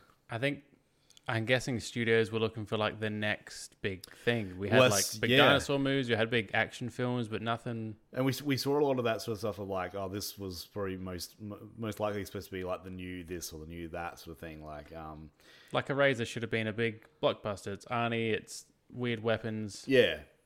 They were trying to ride coattails, so you had like from Tommy Boy, you had Black Sheep, and it just didn't work. Jim Carrey would like try and break out of his, that Ace Ventura mold and try something new, which kicks off mine because my number 10 is Cable Guy. Oh, there we go. I think this movie, like more than anything, like I like the fact, and like I don't. Maybe not fair to like judge a movie on its time and place in like a person's career, but I do like the fact that he's like, look, I could do any movie and do the rubbery face Ace Ventura thing, or I can do like a lispy, like psychotic cable guy that's like stalking this dude. We have to break it up at some point because if he does that same rubbery face thing all the time, people are just going to get tired of it. But then after this, we'll have like 3 or 4 movies where he goes back to it because this wasn't well received. Yeah. And then we'll get The Majestic, which is amazing. Yeah, because then people are like, I don't like this other Jim Carrey. Go back to doing the funny stuff. The Cable Guy, just, the Patha's penis. Matthew Broderick's, I think I said it in the episode, just the way he goes, no. I love Matthew Broderick's really good in it. He's great in a lot of stuff. I saw him recently in No Hard Feelings, and he's just great and doesn't get a lot. Like he's just like a storied actor that will just give 100% when he gets on there. So, and I had him wrong about the incident in Ireland, and I regret the horrible things I said about Paul Matthew. Yeah. I mean, I don't know the full story, but it's probably not. No, I mean, at least we're not dwelling on an entire episode, looking into it and being, Yeah. and being not nice about him. That's for another podcast. Yeah. What is your number 10? I have a slash between two titles because I'm not currently committed, Okay. but I think I'm going to give it to Kingpin. Yes, I'm deleting the other title, and I'm not What was going to it? say it because that's cheating. No, what was it? I'm not going to say that D3 was almost my number 10 because it's not fair. Then I've basically got a top 11. Kingpin, even though I did not laugh at every single moment that I used to, I think because I already knew it was coming so much, and I know this film inside out. Yeah. I still did actually laugh when Woody Harrelson's eating his porridge. He's like, "Is the income?" Supplemental. half an hour too long, but yeah. Yeah, maybe. But what do you take out? Yeah. And look, I'm glad I wasn't D3 because, like, Yeah, because Charlie's a little dickhead, so Yeah. I can't promote that. they made a D4 being D4. Things get weird between Charlie and his mum. Yeah, I've always loved I don't Kingpin. want to go to college because I want to sleep in the same bed as you. Cuts to him like having a job and then coming home. And they've got one of those like fold away beds that come out of the wall. Murphy bed. Yeah, Murphy bed. And he doesn't play hockey anymore because he can't afford it. There's a sitcom we all needed.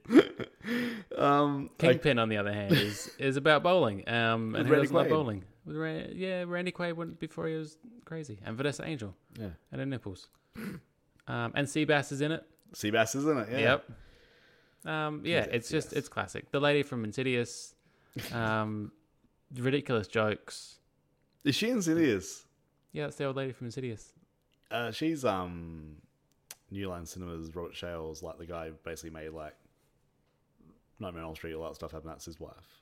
And she's in like a lot of horror movies. She's in the original Nightmare on Elm Street. Yeah, she's been old and in horror for a long time. She's in a really good movie called Dead End. If you ever see a movie called Dead End, I think it's from like 2000, 2001. Very, very good. So, Mission Impossible is my number 9. I was thinking of an action one. It could have been a Razor. It could have been an executive decision, but it was not. I couldn't have put an executive decision because even though he dies in it, I can't put a Steven Seagal movie in my top 10. Ever. Smart. I think it's... look, I was already to hate this. And look... I think your bar being so low really helped your love of it, though. But also, like, I don't have a problem with, like, Tom Cruise, the actor. Like, I think... No, that's the problem, though, isn't it? That's kind of the problem, that he's so good, but he's such a freak. And his run? He runs with his whole body. Yeah, he looks like he could have been a sprinter. He does it once in Jerry Maguire when he runs onto the field at the end. Yeah. And I'm like, I put it out of the mouth. I was like, oh, he did his run. Do you think when they signed him up, he was like, I want to sprint? I want to sprint. Well, geez, Tom, we don't really have much cause for you to. I want to sprint. You just you sit in an office and you just have a phone. You talk to a little kid. I want to sprint. Tom gets what Tom wants. Yeah. Fucking zoo's closed.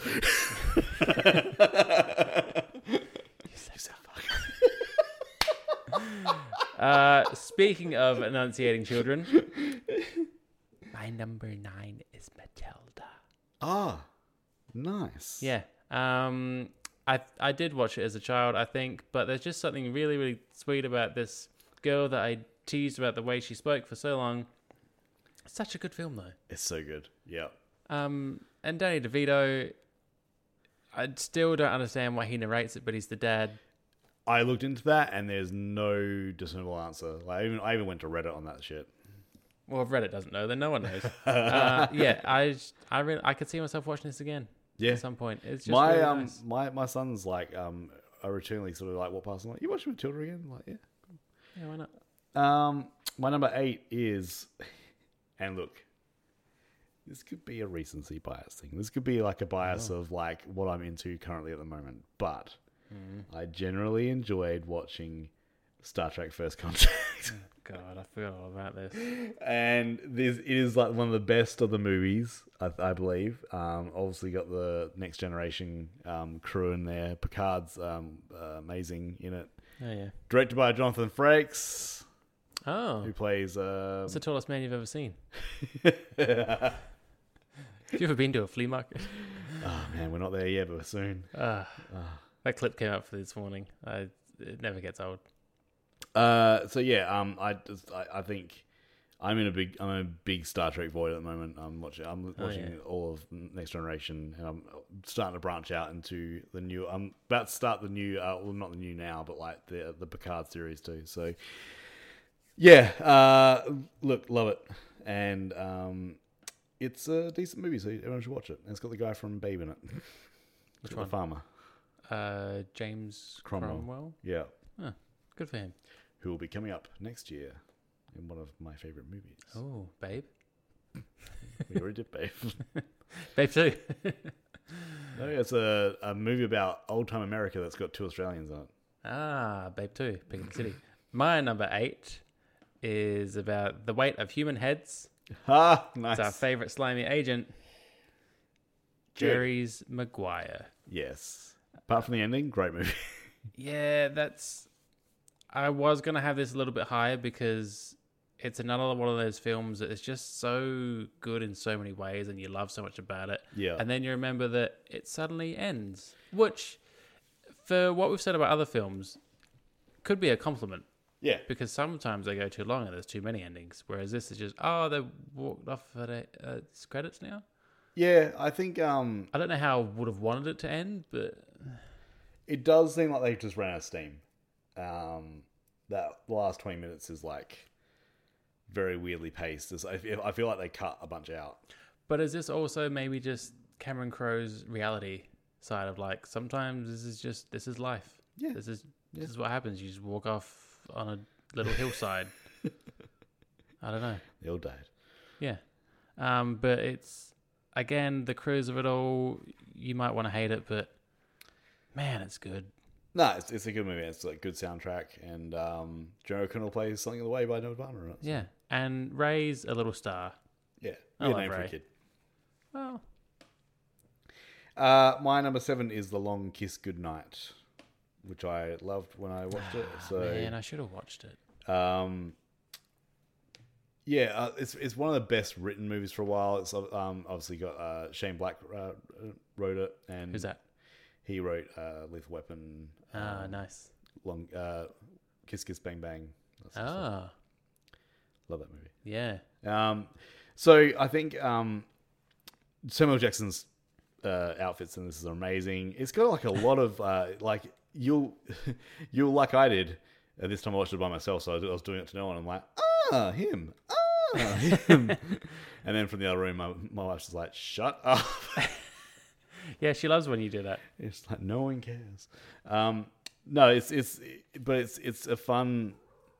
It's generally exciting for 2 hours, which is hard to do, especially back in the 90s when like A lot of run times are too long. yeah, like we saw with Jerry Maguire. So, but it was the same week as Ghost in the Darkness, which was on the list, but even Ferocious Bloody Lions, like. That was good timing. I hope people are going to hear my cats just fighting. But not about your Kilmer, just each ancestors, other. buddies. Yeah. Wait, so are you saying that you were weighing up Long Kiss Goodnight and Show in the Darkness? Ghost in the Darkness? Ghost in the Darkness. I know the title. It was my childhood favorite.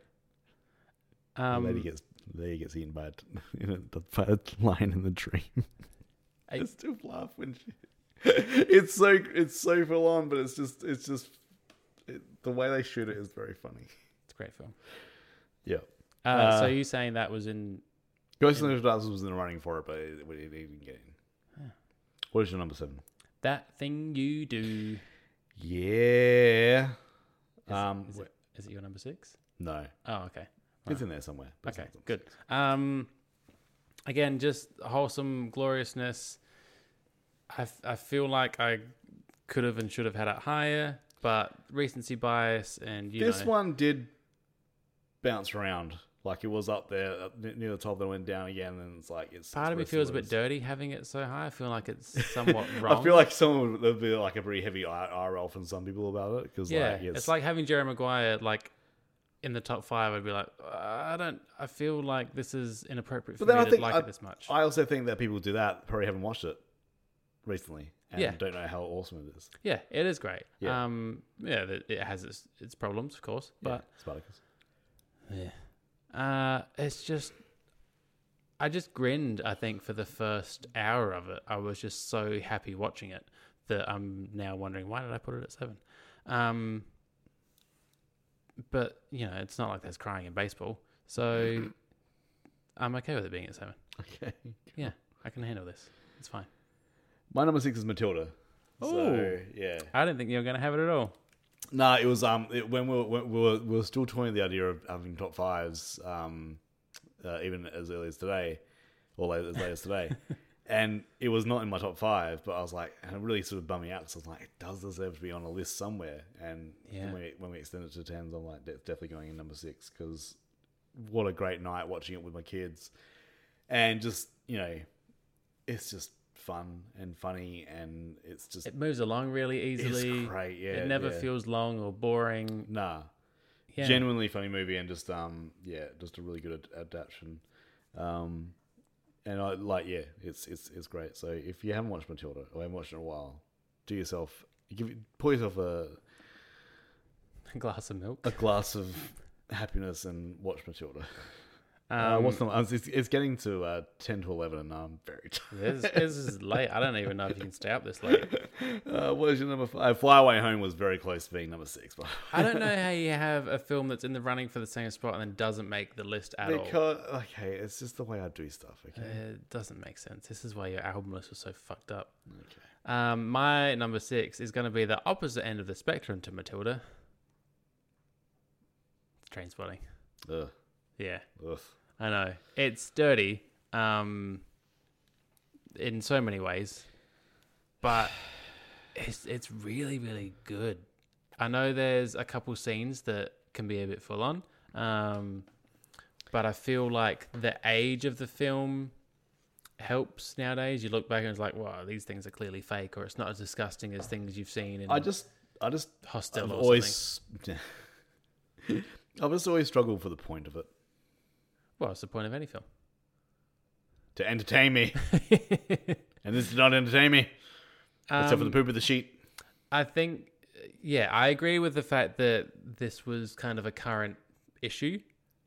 I think it's one thing. Like, I hated kids. Remember how much I hated kids? That film should not exist. Yeah. I think if you're making a historic film about something 100 years ago and you're showing how fucked up it was, Yeah. I get it. But if you're like, hey, this stuff's currently going on across the street, this is a version of it that you can watch. Like, maybe that's not an ideal thing to be doing. I still feel like it somewhat glamorizes it in a way. It does, because it's a film. Yeah. Nothing is glamorous. It's all disgusting. But yeah, if you put it in a big Hollywood film, then even a budget Scottish film that becomes a Hollywood film. Yeah. I mean, it's been a while since I've watched the entire thing, so like maybe It's got a little baby Ewan in it, Who's going to turn away little baby Ewan? And everyone's just really, really good in it. Like, Ewan's great. Spud, wherever his name is. Begbie. It's a good cast. There's that shit scene. Everyone loves that. It's got its funny moments. His job interview too is like, I like recreational activities. He's like just bouncing around the room. It's amazing. That whole scene, well, I'm sure there's a few of them, but when Ewan's in his room and his parents are trying to help him get over it, it's a good film. Another good film is, and this one, I'd always wanted to watch it because I'd seen it in the video store quite a lot, and when I was working there, it was always in the drama section. Should have been the action section because Set It Off is a awesome heist movie. It's and I always had it. It's like it's a heist movie, but it's girls. But like, really good film. It's got Queen Latifah, Jada Pinkett, and just like a really well crafted action movie. It doesn't let up for a couple of hours, and it's just fun. And the thing I like you've got Dr. Cox from Scrubs as the cop investigating them all, which he's in a lot of like. I think he's in 3 movies this year. I A little bit part never here and there he pops up. I never cease to amaze me. These little patches that we've seen in the 90s of like just one actor being in so many films in one hit, and I'm like, I suppose that happens. Richard Schiff Yeah, popped up a lot this Dan year. Hedaya. Yeah. But yeah, it's just like, Got to pay them bills. yeah, like I love the fact that like he's just because I had never seen him before. You get a female heist film and you're excited about Dr. Cox. Well, no, but I never seen him before Scrubs. Like I just it's like one of those things like, oh, he just didn't exist before Scrubs. Like, and he very much didn't. He was very good at it. But like, yeah, cleaning the teeth in this film she steals the show, which is great. So Set It Off. If you've never seen Set It Off, I cannot recommend it enough. Did you have to buy it or was it streaming somewhere? I rented it. Yeah. Ah, I see. Well, maybe after this part, it will get on a streaming service. But if I saw if I saw it around physical media like on a DVD, I'd grab it in a second. So. Yeah, you'll do that for anything. My number 5. I'm feeling very conflicted about some of my choices here. He's a bit wild. Yeah. Rumble in the Bronx. Pretty much a nostalgia pick Yeah. because, I mean, it's still good. Like, Jackie Chan is amazing in this. Like, the choreography of their fights are insane. Hey, Denzel Washington was amazing in Preacher's Wife, but it ain't on my list. But you know, there's other bits. There's the bad dubbing. There's the guy that doesn't he have like it's bad dubbing because like is it dubbed in English all the way through or Yeah. yeah It starts out. I mentioned this on the episode when we covered it. He meets his uncle, and I think they're talking in Cantonese or Mandarin at the start. And he's like, "Oh, have you learned English?" He's like, "Yes." Like, well, let's speak English from now on. Because that's a conversation that would happen. Yeah, and then it's just badly dubbed from there on. Yeah. Which is all part of the charm. But it's just one of those movies I grew up just thinking was incredible, and Jackie Chan was like a god. He was like, we didn't have Bruce Lee growing up. He was our fun version of Bruce Lee. Yeah, he's a fun Bruce Lee. Yeah.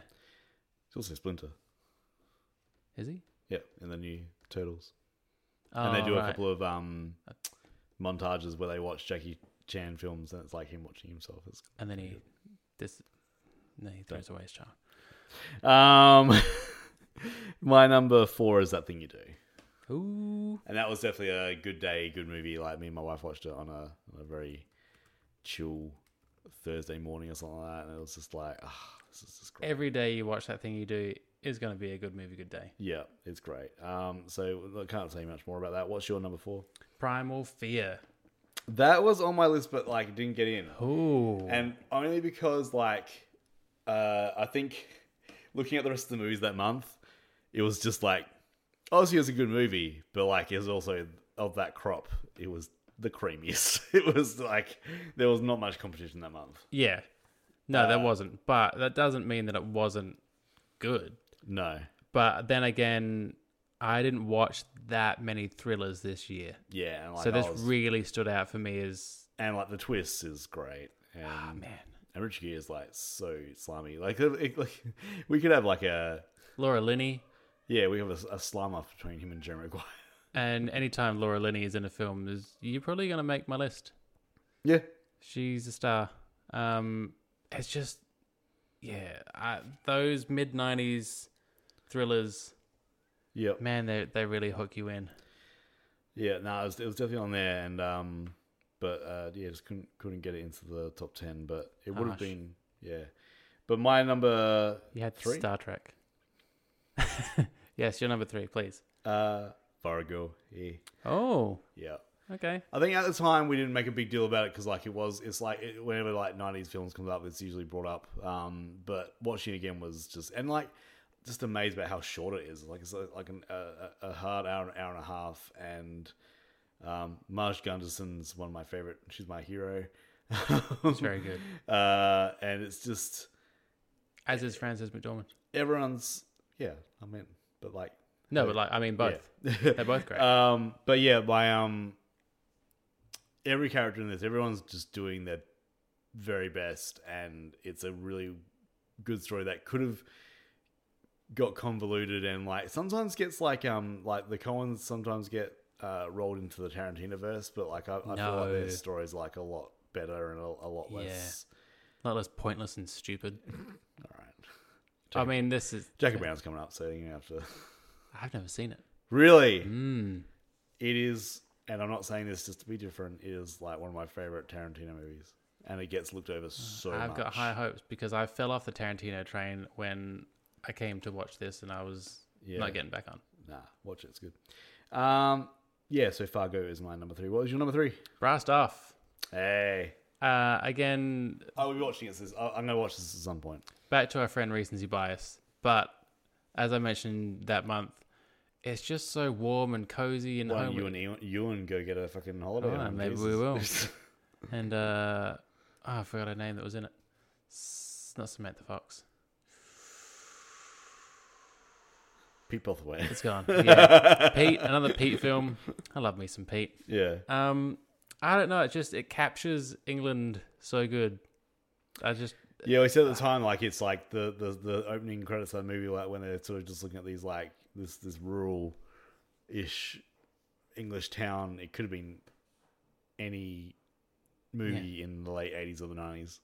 It's very, very similar. It's very homely. It's sad. It's touching. It's easy. It feels short. Maybe it doesn't feel short. Like it probably goes a little bit long. It's a Sunday Arvo movie. Yeah. It is. I would put it in the same bracket as A League of Their Own. Yeah. Maybe a little bit sadder because it's English and it's very down on itself. But I couldn't not have it in here. It's too good. Too much nostalgia with it. It's too good a film. Pete Postlethwaite. My number 2 is There's 2 very big glaring omissions so far in these lists. I'm very curious if they're actually coming in. I'm looking. I'm listening. I'm waiting. I can't read your list from here. Independence Day. Oh. Was that one of the glaring omissions? Nope. I wonder if I've forgotten one. Remember that year I forgot one? Independence Day. Look, I know. It's crap and blockbustery and just tropey, but I've watched this movie way too many times to care about what your opinion is. And that's what I call a close encounter. I love Beige Pullman in it. I love. Don't you call him that? Randy Quaid's great in it. Just I don't know, like I like Roland Emmerich's way of introducing to these characters in a really short amount of time before like the actual disaster hits, and then you've got this backstory in a way of how they're going to deal with their situation. And I think he does that really, really well. Yeah. Like it's done. the lesser filmmakers try and do it again. I'm looking at you, Daylight. And it doesn't work as well, but I think he's really got it cornered. So Independence Day had to be on this list at some point. It's pretty high. I'll grant you that.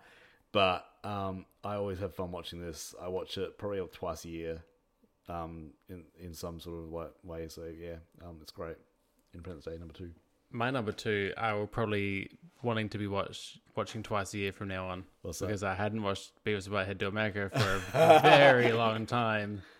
And again, like I said on the episode, I didn't laugh heaps at it because similar to Kingpin, like I just knew every joke that was coming. I still know it inside and out. But man, it was still so good. And I don't feel like there was, aside from, I mean, we talked about it at the time, 2 horny boys just being disgusting.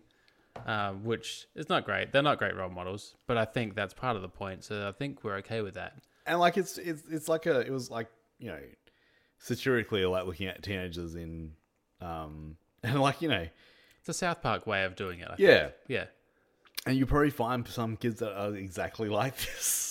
Yeah, and kids that will want to be like this because they've watched it. Yeah. But I don't think they're promoting of like, this is how you should live or act or just stare at boobs all the time. But Comments about it. oh man, it's just so good. I still just appreciate Beavis and everything he does. Oh, really? This is a goddamn. He's Every time. yeah. I'd watch it again tomorrow. So number ones. Number ones. Should we do a countdown and say it at the same time? Do you reckon it is? It's gotta be Yeah. All right. 5, 4, 3, 2, 1. Happy Birdcage. Gilmore. Oh. I had Birdcage in at 6 until I started listing other films, and it just slowly fell out of my list. No. All right. So that happened. Did not see that coming. Let's do Happy Gilmore first. It's was number one. It's the funniest film of the year. It's the standout film of the year. Adam Sandler comes and gets to be full Adam Sandler. It didn't Everything about it ticks every box. I think it was Shooter on McGavin. my list, but I know. I get it. I mean, it's got a lot of funny moments in it. The only thing I didn't like about it was Ben Stiller. But it's just because I don't like Ben Stiller. I'd have to admit, that clip of I sent you, where he's like, "Oh my god!"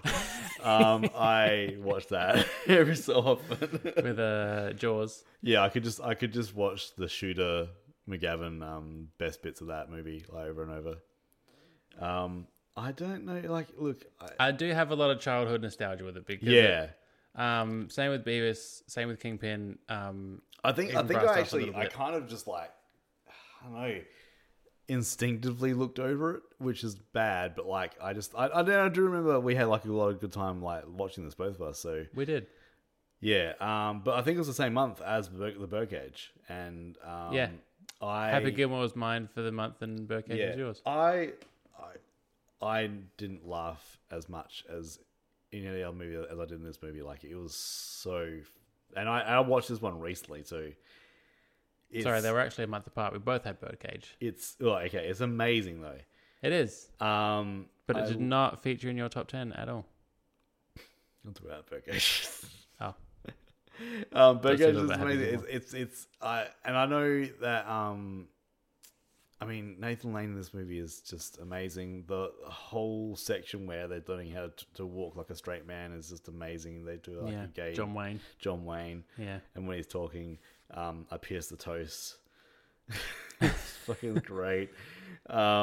It's just Hank Azaria. Hank Azaria is great. And Gene Hackman's great in it. He plays a great straight man, to a T, straight man to a T. The only thing I get, I reckon it could have gone longer. I would have liked to see them obviously it when it Where does would it finish. go? Yeah, I know, but I found that where it ends, I was kind of wanting a bit more, but that's fine. I'd rather be left wanting more than less. Yeah, I love this movie, and it is my number one. Hold on a minute, folks. If I could do a record scratch noise, I would, but I can't. But this is Paul and Ben. Hello, this is Ben. We are a pair of fools. So, in all our haste of making lists and not looking back at what we've done this year, we completely forgot about Scream. We didn't. It wasn't sort of covered much in the monthly episodes because we did a watch along with your partner Laura, and it was amazing. But because of that, you know what this all comes down to? What's that? I tried to be helpful. I tried to be kind. I did something nice. I put together the run sheet for the end of the year, and I forgot one of the biggest films. Because I think even when I was doing a December one for myself, I was like, I won't put that on there because I've already watched it, so yeah, that's fine.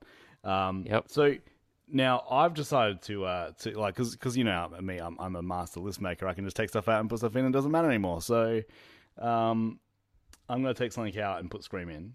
You're not going to do that. Look, I feel like it's a cheat on the list. I don't feel comfortable just. When I first looked, I was like, okay, I'll take out Rumble in the Bronx or Trainspotting, and I'll put in Scream. Yeah. Take both of them out and put Scream in twice is what you should. And then thinking back, maybe Primal Fear I should have just dropped because it's not as good as I think that it was. Well, I'll tell you what I'm going to bring out. I'll tell you what I'm going to pull out and put Scream in. And it was one that was in competition with another movie anyway. And look, by all means, great movie. We'll watch it again for sure. But I'm pulling out The Long Kiss Goodnight, and I'm giving Scream a short hug good morning. A PG hug. So that's your number 7 now. Yes, yeah. And you know what? Might not have gone too much higher anyway. I love some Scream. But in comparison, you could say it's almost not really worth putting in if you're just going to have it at 7. Oh no, well, I'm doing it, so that's cool. You remember when Triple J banned Taylor Swift from getting in the Hottest 100, and then they're like, she would have only been number 12 anyway. I mean, like above that, I've got, Birdcage, Fargo, Independence Day, That Thing You Do, Set It Off, and Matilda. I'm like, Scream probably would have been number 7. If I was to have a do-over, I would maybe remove Primal Fear altogether. Blast Off would come down to 4. Scream would be in at 3. Okay. And I would maybe, in hindsight, swap Beavis and Happy Gilmore, putting Beavis and Butthead as number 1.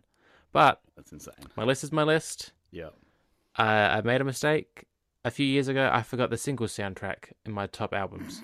So these things happen. It's a lot of stuff. Like I was just looking at how much we consume a lot. I watched 69 films here for 1996. It's a lot. It is quite a lot. That's like 3 a month, almost 4 a month. Yeah. So I look. Sometimes we make mistakes. So that is we're done. That's just wanted to put this in and recant. We just needed one more little snippet of 96. We just weren't ready yet. Yeah. I actually had I didn't even set my microphone up when I got back home yesterday. I was just like, well, we didn't do that for a while, and I'm like, here we go again.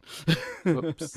But today I did also have a sneak peek at 97, and like I say in a couple of minutes' time, depending on where I shove this bit in, ooh, mama, it's going to be a big one. So, back to our regular scheduled program, and we're sorry that we're idiots.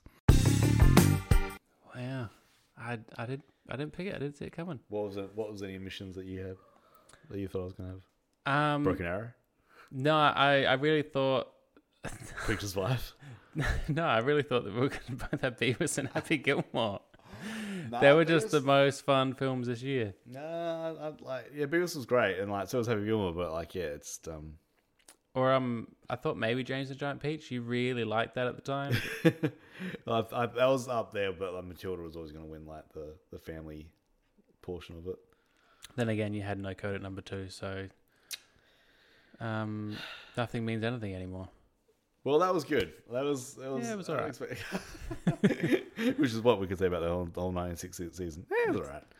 997 is coming in the new year in 2024, and we have a lot of stuff planned for it. We have a lot of stuff that we haven't planned for, but we're going to have a look at it. We've got Star Wars, maybe, baby. I will have a look through my box. Did the remasters for 1997. That's when George Lucas started fucking with stuff, and yeah, he's allowed to fuck with it. It says, yeah. But we mentioned a few titles that are coming out throughout this one too. But yeah, it's gonna be big. Just having a look the ahead. one-hit wonders are gonna come out in force. Oh, and if you thought there was a bit of ska punk this year, just you wait, buddies. Yeah. So I think, do we have is Austin Powers coming? Yeah. Yeah, I think the movies, we've probably said this before, I feel like the movies are going to step it up again. I think. Step it up, and then I think we're going to be very surprised on rewatches of stuff that we thought was sacred. I think this is the year that's really going to sort of go, oh, that was not as good as I remembered it. This could get into peak 90s. And never forget the whole point of this whole exercise is to dispel the myth that the 90s was the best decade. And I think for the news stories that we've covered this year, we can definitely say it is not. And also, I think we're seeing a turn in movies that I really think, like I mentioned it in One Fine Day, like about rom-coms. I really think we're going to start the gender. Well, we do have a very notable rom-com for us both next year. It's a part of the View Askew universe. Ah, yes. Yep. There's some big-time Cage coming. Oh. Big-time Cage. Oh. Yeah. Can't wait. But you should probably have a little nap before we get to any of that. It is 11:10 and I'm very sleepy. If you need to get in contact with us, it's livingitthepastpod@gmail.com, or you can check us out on Instagram. I'm going to stop doing that because you can probably hear it on mic. Ask us how old we are. No, don't do that. It's weird. Age, sex, location. Yeah. And yeah, thank you so much for listening. We we truly appreciate it and love Holy you all. shit, the castle. Oh man, I'm in trouble. And we can't wait to get back into this for 1997. We're nearly at the end of the 90s, and then we're going to have to work out where we're going to go from there. Start all over again, I think. We'll go through all the stuff that we missed. Get into those dirty 2000s. Thanks for coming along. Yeah. Thanks for being here. Thanks for staying. Thanks to Paul, everyone. Give a little round of applause for all the hard work and time and effort and money he puts into doing this. Not for you, but for us.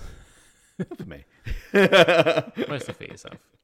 And thank you for being here and talking. Not ruining every single moment that I... from refraining from ruining so many things. And bring back the curling. All right.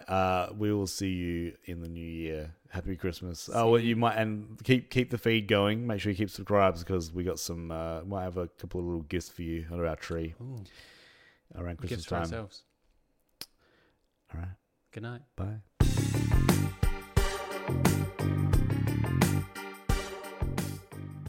Thanks for listening to Living in the Past. Music by Antigold. Check out his stuff at antigold.bandcamp.com. Artwork by Carly Kagemvan. Check out her stuff at carlykagemvan.design on Instagram. Or email her, carlykagemvan@hotmail.com. Do you like the X-Files? Check out our other podcast, Do You Think I'm Spooky? Available on all podcast platforms. Like what you're hearing? Give us a 5-star review and a comment on Apple, Spotify, or Chartable. Stay cozy, look back, and relax. We'll see you later.